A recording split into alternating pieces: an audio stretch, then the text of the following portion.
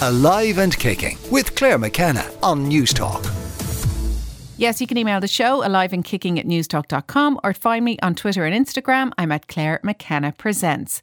Coming up this morning, nutritionist and author Daniel Davey on how becoming a parent and making serious changes to his business has not shaken his resolve to use good food to perform at his best.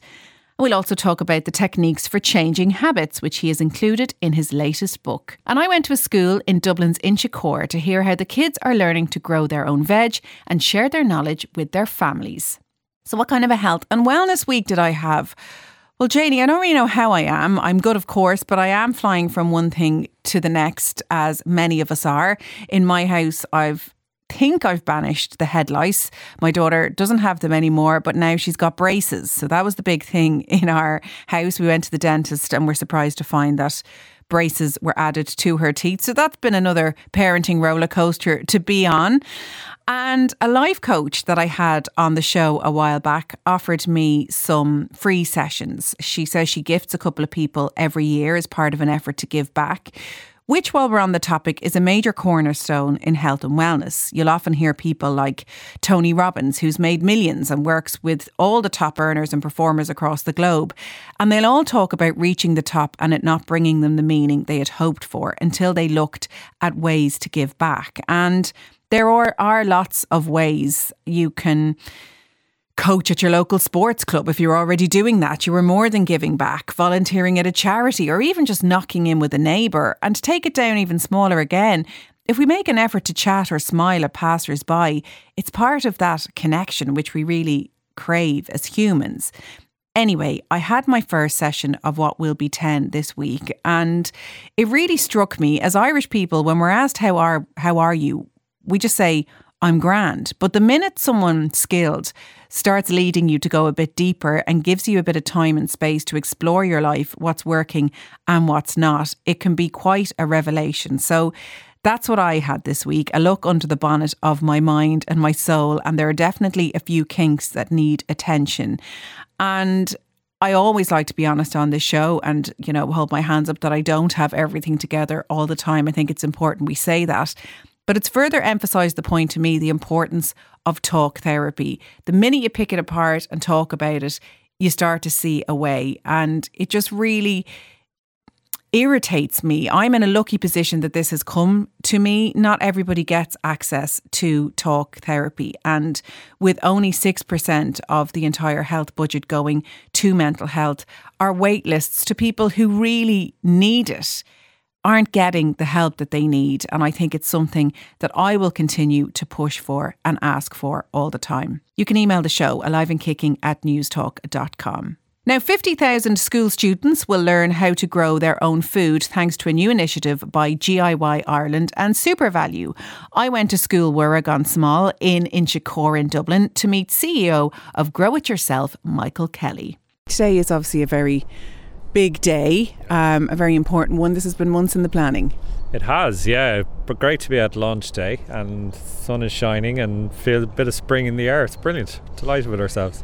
So before we get into this campaign, tell me a little bit about GIY, why you set it up and what you wanted to achieve. Yeah, well, we started in 2008, so we're going about 14, 15 years now at this stage. Originally, it started, I suppose I had started growing my own food and kind of saw the benefit of it in my own life, and as they say, there's no zealot like a convert. So I was really thinking, Jesus, everybody should be doing this, because I was so bad at growing when I started. I used to kill bonsai trees, and house plants and things. So I kind of felt if I can do it, anybody can do it. And it had this just transformative effect on my life, really, that even though I was only growing a very small amount of the food that I was eating, maybe 1 or 2%, it just changed how I viewed the other 98%, because I suppose you develop this kind of just this understanding and this respect for food, and knowing where it comes from and the work that goes into producing it and all that. It just completely changed my life. And that was, I started GIY then in 2008, try and encourage other people to give it a try, really. And what would have been the difference in your life before and after? I know you spoke about it, an appreciation of food, but what sort of life were you living? Because I think, like you said, people picture a very particular kind of person that spends all their time in the garden. But what life were you living when you started growing it yourself? It's an interesting question. Like I was probably in my late 20s at the time, early 30s maybe. I was I'd working in IT, like busy lives. Loved food, but really wasn't thinking at all about where my food was coming from. And so that's who I was beforehand. I think once I started growing my own food, it turned into kind of an obsession, like really obsessed with it. Even though I just started with a couple of things, garlic and potatoes and things, once you get a couple of successes, it's just like, it's an unbelievable feeling. Like when you manage to produce some food you can eat, I felt like God, it was just great. And just got bitten by the bug from there. And I suppose, like, I think the impact was across a few different things. Like I was definitely eating more plants. Not that I'm anti-meat, I'm not, and I still eat some meat, but I was eating way more plants because I had access to this delicious food coming out of the garden.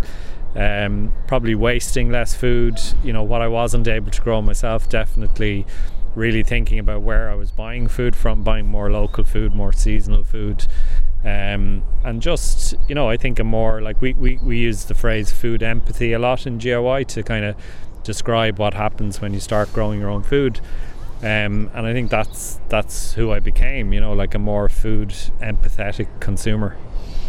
And since then you've gone on to help literally hundreds of thousands of people. I mean, your projections for 2023 is that you'll help over 1 million people to grow their own veg, which is massive and has a massive knock-on effect that you've just described. So where do we start? Do we start on our windowsills? Do we need to have massive gardens? Do we need to spend hours, or is it something that builds slowly? I think it should be something that builds slowly. I think probably don't do what I did, which is like digging up the whole garden. Like start small, get a couple of wins under your belt. Absolutely, you can grow food on in a very small space, a balcony, or an urban space inside on a windowsill. It's all a kind of, like, I suppose you shouldn't think about food growing as a binary, either do it or you don't do it. It's like a spectrum, and at one end of the spectrum you're completely reliant on the food system, and at the other end of the spectrum you're completely self-sufficient. And for most people, complete self-sufficiency is not realistic or anything they'd want to do, maybe. So like any little move you can make to kind of feel empowered and feel like you can produce some food yourself, I think is an amazing thing. So you're going to start giving kids this knowledge starting today, because education is key, and for kids to be used to this very early on will have an incredible impact on their lives. So tell us a bit about the project. Yeah, so it's called SuperValu Let's Grow. So we've partnered with SuperValu for 3 years. The goal this year is to get 50,000 children growing their own food for the first time. So we'll be reaching around half of primary schools, which we're really, really proud of. And the idea is really to give teachers the ability to run a really simple in-classroom growing program. So we give them a box that rocks up at the school. It's got everything inside the box that they need to grow. So they have the seeds, the compost, the little growing pots, all veg for 5 different types, seeds for 5 different types of veg. They grow the stuff in the classroom, and then they can either plant it out in the school garden if they have one. If they don't have one, the kids can take the stuff home and bring it into the home that way. And really, it's all about developing that sense of understanding and connection with food that I have, and trying to instill that in this generation, because I think they're going to be consumers, the next generation of consumers that go out, and I think we all know we're going to have to make different choices as consumers for our own health and the health of the planet. And principal of School Warragán Small, David Goff, told me why it was so important for his school to get involved. It's great for the school to be involved in a programme like this, because with the children in the area, particularly in Inchicore, we found that some of them might not have necessarily known where their food was coming from, the dinners that they get here at school, or how the food arrives to their dinner plate in the afternoon. So we had this campaign with SuperValu, and it's fantastic to set up. But Gary the gardener here, who's one of our volunteers, brings the children out on a weekly basis to the raised beds, and they tend to their vegetables throughout the year. And at the end of the year, then they're able to harvest them, bring them into the school and present them to other children and to their parents, and show them what they've done and how they've grown their seeds into vegetables and how it's come to full fruition. And it is so important, isn't it, for kids to have that awareness, and there is so much more awareness around health and well-being. You were saying to me it's even well-being week here in the schools. They have a whole different language that perhaps you or I didn't have at school. Yeah, it's totally different to when you and I were at school. This programme and particularly the growing of the vegetables is kind of a lifelong skill that they're going to take with them, and we're hoping that they will be able to pass this information back to their brothers, their sisters and their family, and that they take this home and be something tangible they can do as a family unit to grow their own vegetables. And built into that then we have Wellbeing Week here in the school, and it's a fantastic week to incorporate this campaign into the week, because the children are getting a real sense and understanding of, you know, having a healthy mind and a healthy body.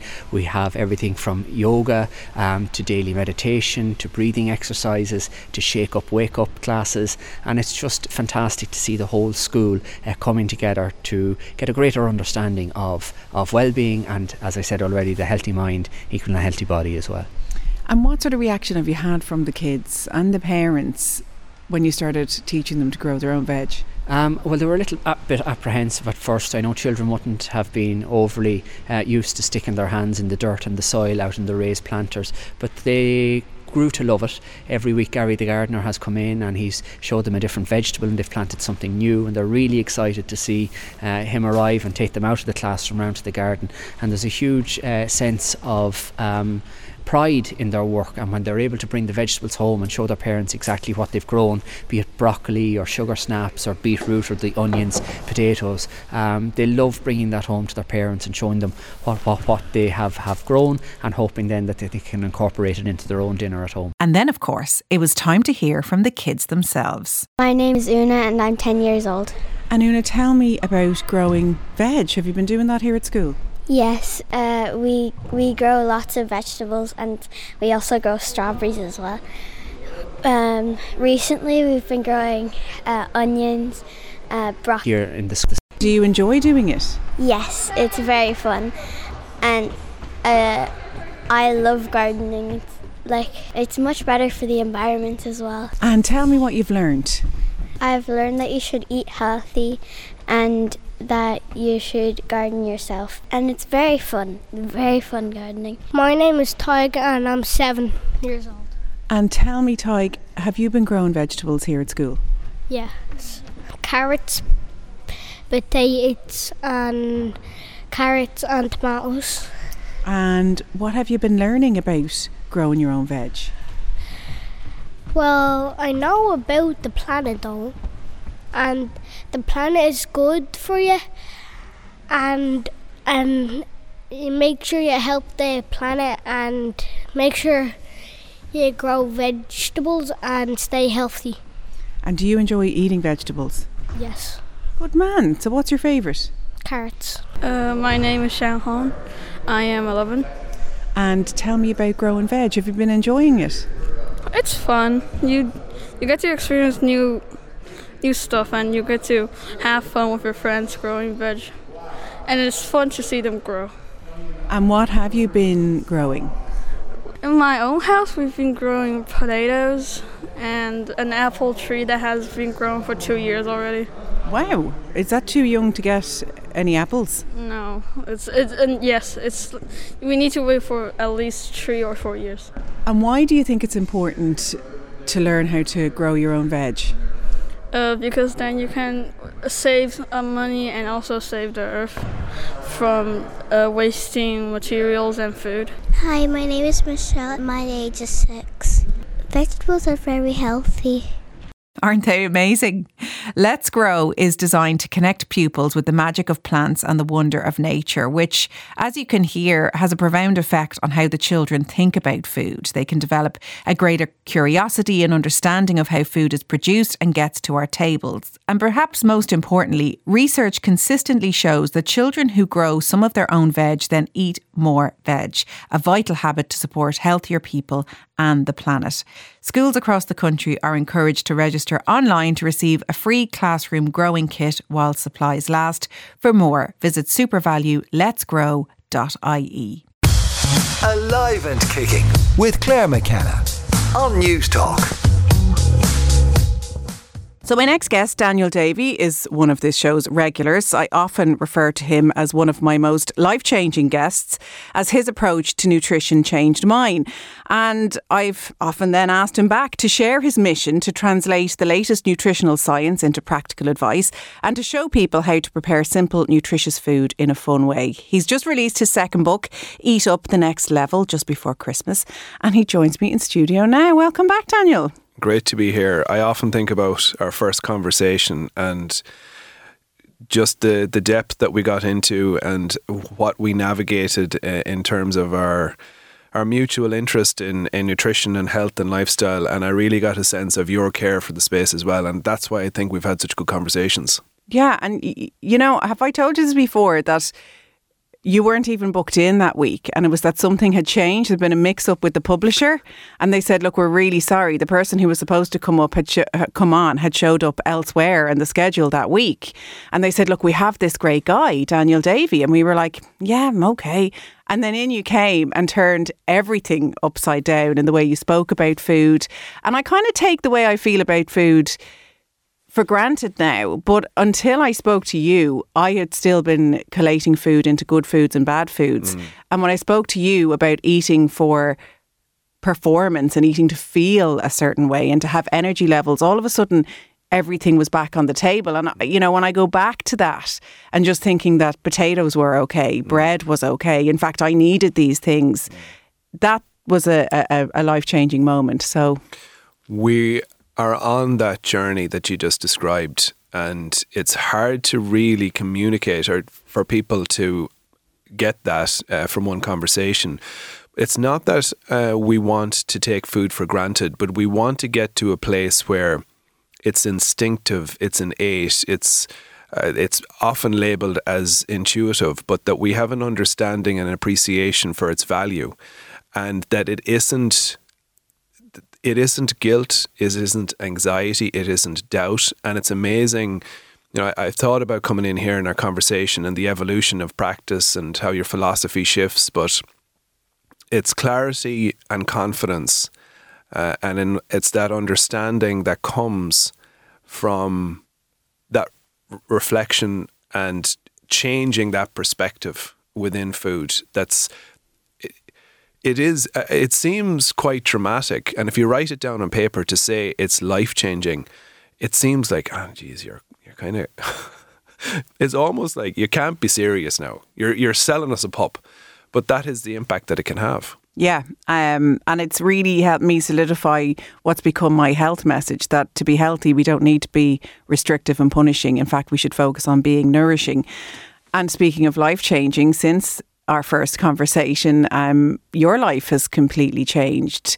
You're a father of two now. So how has that changed how you view the ability to have good nutrition as a focus in your life when you're juggling your own business? Because that's something else that has changed. The way you work has certainly changed, and now you're juggling that with busy family life. Yeah, we haven't talked obviously in a while, a few messages and emails and things like that here and there, which is great, and that's the way life goes. But yeah, I've had a little girl, my dad passed away, and I had another little girl in the last 2 years, and then I've moved on from my work in Leinster and Dublin into my own work, and you have these different phases in your life.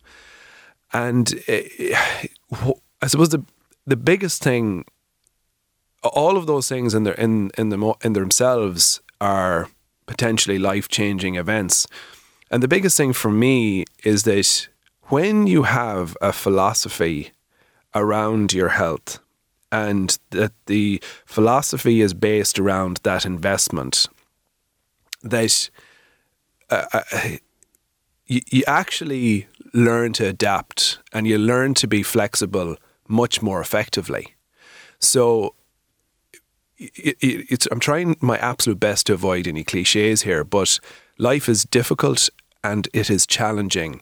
But if you move and roll with those things that hit you, you can still perform. You can still live.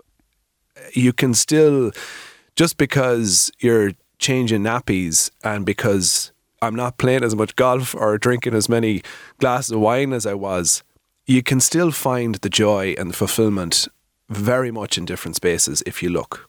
I really wanted to hear that you were ordering loads of takeaways and not cooking anymore, because how could you with a toddler and a baby running around? But I remember having a similar mental health conversation with Niall Breslin one time, that it's actually at these most challenging times that we need to lean in to what we know are the pillars of our health. Absolutely. And obviously there's going to be days where it all goes to pot. Absolutely. And you are going to relax on that. And I think that's part of the journey as well. Because there's something about this health and wellness space sometimes that, you know, makes it sound like you get to this point where you're fixed and you're perfect and everything's great. And that's not how it works. Absolutely. Really well described and words well chosen. I think how I describe it when I'm working with people now is your vision and your behaviours and your actions have to change. I'm not a senior club football player working in professional sport the same way that I was. I don't have a gym downstairs, but I have a different vision and I have different values that I want to be passed on to my family, and I still want to create, I'm deadly serious about this, a really high performing home environment. You know, that environment and those values and what I've learned from 10 years in professional sport, I want to carry those through. And that's what it's about. And you mentioned how challenging that can be. It absolutely can be when you haven't slept and your kids throw the stuff on the ground and you've spent an hour cooking and all of those things. But there's skills. Like I don't know exactly how to describe this, but if I wasn't able to navigate the tough times, I would feel like, what's the point if you can't actually manage these difficult periods with all that you've learned? If you throw those elements out, that's where the real value is. It's those skills to be able to deal with those really challenging moments. It's not when things are great and the sun is shining. Like it's cloudy and wet and cold for 5 at least months of the year. And can we talk about performance? Because I think because of your association with athletes and with sporting teams, that they think that that's where the performance is on the pitch and or you know, at the event. And that is true to a certain level. But you talk in your books about us all being able to perform well, whether that's in our home life, in our studies, in our social life, to just feel at our best. And I'm reminded of this every single week. I had a woman, I had a conversation with a woman in my clinic this week who came to me. She contacted me because she wants to lower her cholesterol, and she'd been to the doctor recently and she saw me sharing some similar information about my own cholesterol. And very quickly, I mean instinctively, within a very short space of time, I'm going to say seconds, I recognised that this woman is a high performer. You know, this is a woman who is listening to me. She's actively listening. She's identifying with what I'm saying. And I navigated the conversation around identifying where she's a high performer in her life. And she happened to manage a business.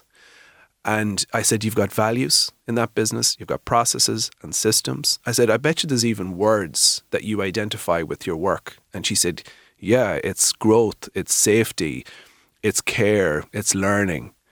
And I said, there's an evolution all the time, isn't there? And she said, yeah. I said, now let's talk about your health. Let's talk about how you apply those practices to the time and energy allocated to your health. And she said, they don't exist. So I said, you are a high performer. You recognize what's required for high performance. And I said, now, and I said, what's your vision? And she said, I want my daughter and I want our home to be a place of health and positivity around food. And I want us to make that space and that time for us. And I said, are you now? And she said, no. And I said, how do you think you could? And the thing about it is that it's not easy, particularly when you haven't thought about it. You're at a starting point, and the only thing that we discussed was how can we navigate the morning more effectively? Where can we create habits and actions that are going to be consistent in your life going forward? And she started talking to me about porridge, and she had this idea that it should be porridge. So we went through all of the different elements that was needed, the extra 10 minutes, the making sure it was in the house, all of the little actions. And then I said, how do you think your daughter is going to respond to this? And she said, oh my God. She said, there's no way she's going to eat it. And I said, well, what's the point then in starting with porridge? And I said, what do you think about the idea of just starting with having breakfast together? She said, I think we can do that. It's been really, really clear about what are the levels, what are the clear actions. And I said, it's not that we're not going to get to porridge. It's that it's one change that you can actually implement at a time. And we can all build towards having those real high-performing values in our lives and our home from there. But that's not really the story we're sold, is it? It's like the quick fix, the massive transformation. I mean, neither of them might look different, but they're going to feel different. They're going to be coming together. It's not something you can touch, but it's something far more powerful, albeit subtle.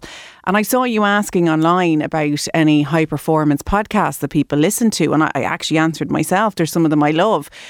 And we're talking about top CEOs, top athletes, top everything, these really high achievers. And I do think when you get down into the small print, they are being asked about the challenges along the way, the sacrifices, the personal relationships. We are opening out the conversation from just celebrating the material to getting the whole picture. But we're still seeing high performance as being kind of in the workplace and what you have in the bank balance. I completely agree with that. And I think there's a huge disconnect between the outputs associated with high performance. There's a sense of it's somebody on a bike, it's somebody completing marathons, it's somebody earning like their first 1 million. They're all outputs. And you started the conversation about how we feel, and we're not paying enough attention to that, because for me that's where it starts. It's how does it feel to have balanced energy levels? How does it feel to have purpose and clarity? And if we connect that, and I would also say that it's one of the big missing pieces in high performance. Now we're getting there within high performance. We're getting there. There's people who are now, I can even think about, there's even one, my friend Kevin McMenamin and another guy called Ronan Conway, who are establishing the concept of connection within high performance. And they're incredibly powerful. But it's going back to that point about how does it actually feel to get these actions right. If we feel like we're making progress, then we can establish the value and the confidence to build off that. Yeah, and that question feels oversimplistic to people, but we need to replace how much weight will you lose, how much muscle will you gain, to how do you want to feel and what are you going to do to get there, and taking those small and actionable steps. People don't want to hear that. I just don't think it sounds as sexy, but it's way more powerful. Yeah, and it's longer. And it takes more attention and it takes more effort. And I got into a long conversation yesterday with a consultant who contacted me about my business. And he said, your business isn't going to scale unless you change your message towards how much fat mass or what percentage body fat you're going to drop, because that's where the market is. And I said to him, I'm going to cut you off. I'm going to stop you right there, because my whole message is about sustainable practice. I said, that I would not be true to myself. I said, of course, the message needs to be in there that the byproduct will be improvements in body composition. And it's about what am I going to be doing within my practice in 3, 5, 10 years' time. I don't want that to change. I want how effective I am at communicating what we're talking about and the real tangible elements and actions to do to become better and to communicate those messages more effectively. But ultimately, it is about what we're talking about here, you know. And when you said the power of connection, do you mean human connection? Yes. In high performance? Yes, I do. And I think connection to oneself and identity. I think that is such a huge part of evolution and the sense of purpose that people will get, because I'm sure you've heard a lot of athletes will talk about missing the dressing room, you know, more than missing the training and the elements. And I think that's a very broad example of how an environment can make people feel. And I think if we tap into that a little bit more, and we tap into what people's vulnerabilities and insecurities are, and help people to find ways and means to be more clear about how these actions are going to make them, again, going back to that point about how we make them feel, and that you're in it together, it's very powerful. Well, you're listening to Alive and Kicking here on News Talk with Claire McKenna, and I'm talking to performance nutritionist Daniel Davey, among other things, about his latest book, Eat Up the Next Level. And I did notice a difference from the first book to the second book, that you dealt an awful lot more with human behaviour, mindset, taking time to reflect. And I think that might surprise people a little. They want to just get straight to, what do I eat? How much of it do I eat? And where are the recipes? And of course they're there and the science is there. But you mentioned that client you had earlier, and starting with the kind of reflection of family life and what would be better, and starting with eating breakfast together.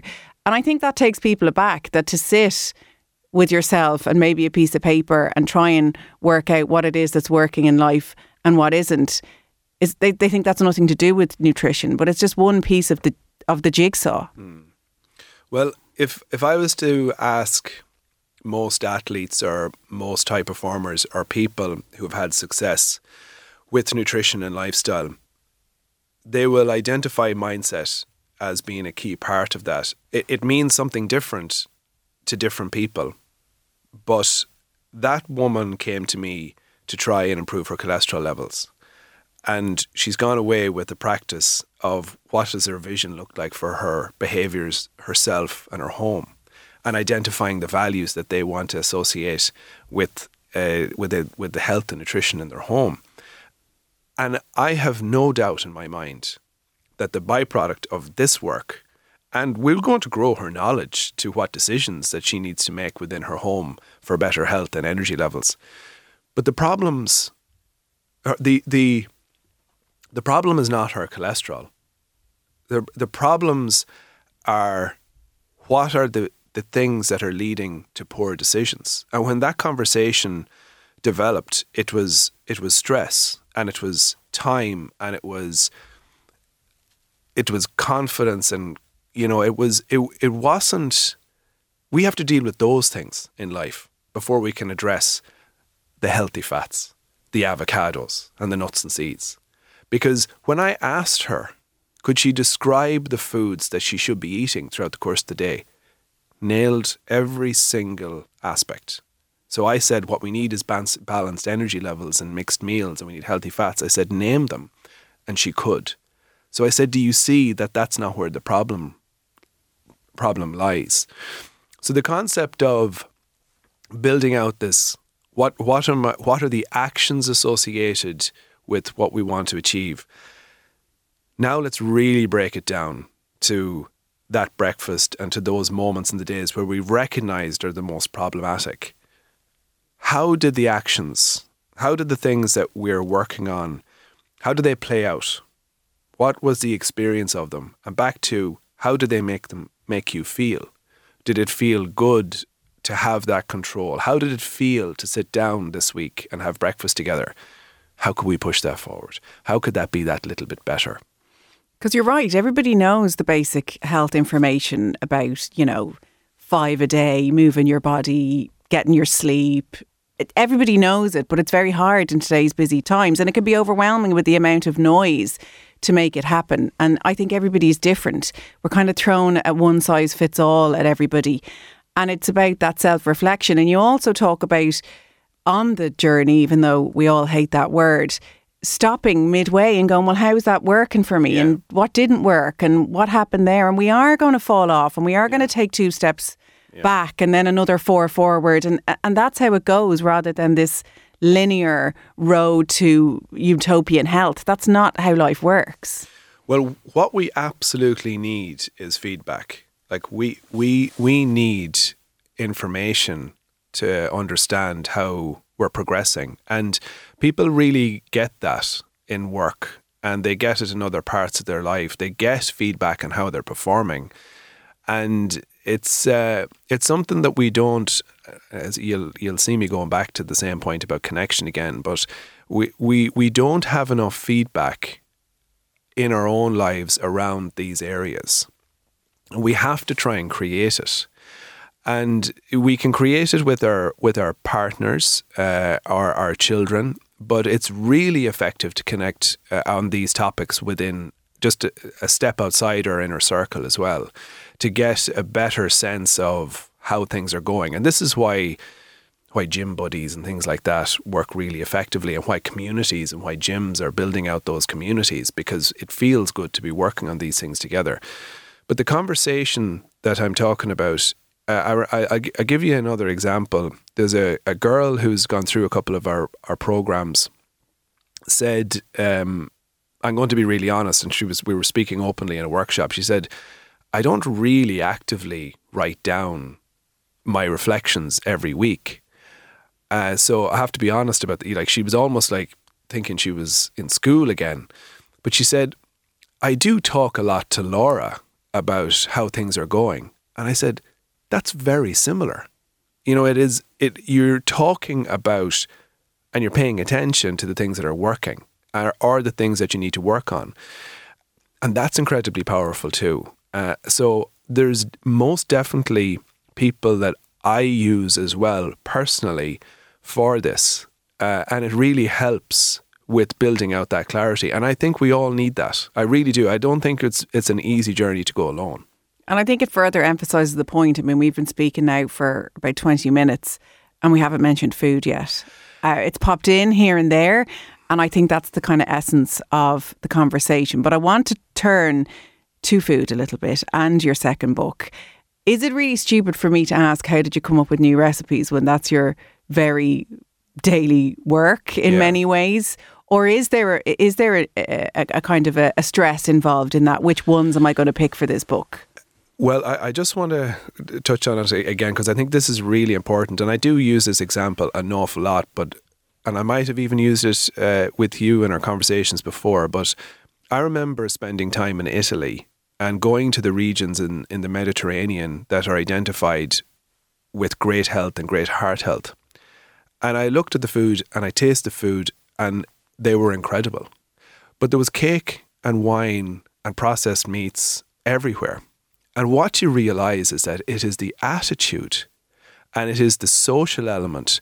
But even though we talk about that and we recognise that, it's only when you fully experience it that you begin to realise there's a whole different experience here around food that creates that mindfulness of eating. So there's no TVs and you're not on your phones and it's not as eating as quickly as possible. And that's what has the biggest impact on then the decisions you make around the food you eat. So moving, as you asked, into food, and you asked about the creation of recipes. I am a completely different cook now than I was in the first book. And my understanding of how food comes together and even the flavours that would be used in dishes is different now than it was. So my experience of cooking, I would like to think is coming through in that second book in a different way. So it's still very simple and it's still very accessible, but there's new flavours and tastes because of those changes.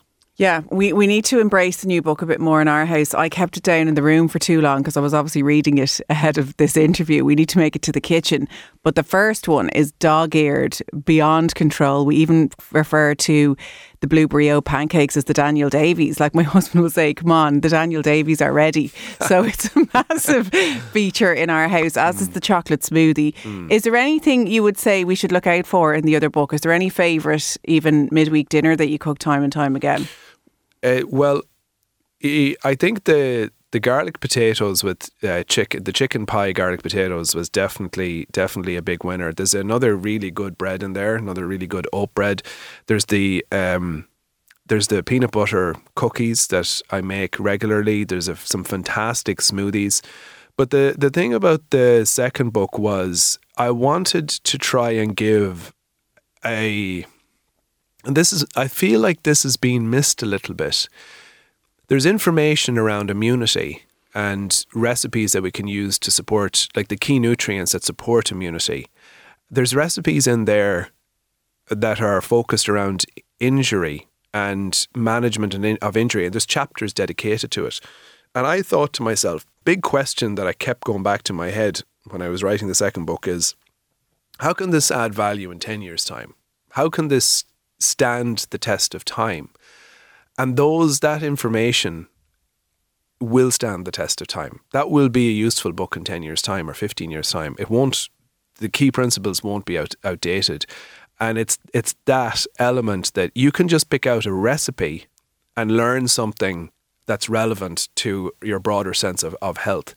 So the recipes are one element, but it's what really excites me is the learning while you cook concept. Yeah, well, look, I recommend people do what I did. Start with it in your room, by your bed, and read it and take a moment to think, why are you going to start implementing this way of cooking into your life? Because that is the starting point and that is the conversation that we're trying to get to. Well, look, it reads that way. It reads that you put your heart and soul into it, as you do with everything that you do. The book is called Eat Up the Next Level, and you can find out more about Daniel's work at daveynutrition.com. Yes. Thank you. And just one last word. I think our friendship has come through in our conversation here. But the feeling, I'm really happy that you started with that. And I think that the message around what impacts us, and even me mentioning my dad and the impact of my dad in that conversation, it shows, it can carry through to the values within the home because of his influence, and that's something that's important. And now, how that carries through to my family. If you make that connection within your own home and within your own life, it's very, very powerful. And that was a really powerful part of the book, and I know that's something we've voice noted over because we both lost our dads over the last couple of years. But you talk about the love of food from your dad and the farm, and how it went full circle and you were able to use your knowledge of food to help him through cancer. And that is what it's all about. And that's high performance at its best. Daniel Davey, a pleasure as always. Thank you. Thank you for listening to the podcast of Alive and Kicking, News Talk's health and wellness show. If there's ever a topic you'd like covered on the show, or you'd like to comment on one which has already been on, you can always email aliveandkicking@newstalk.com. If you enjoy listening to the podcast, I would so appreciate if you would rate, subscribe and share with a friend. Alive and Kicking with Claire McKenna on News Talk.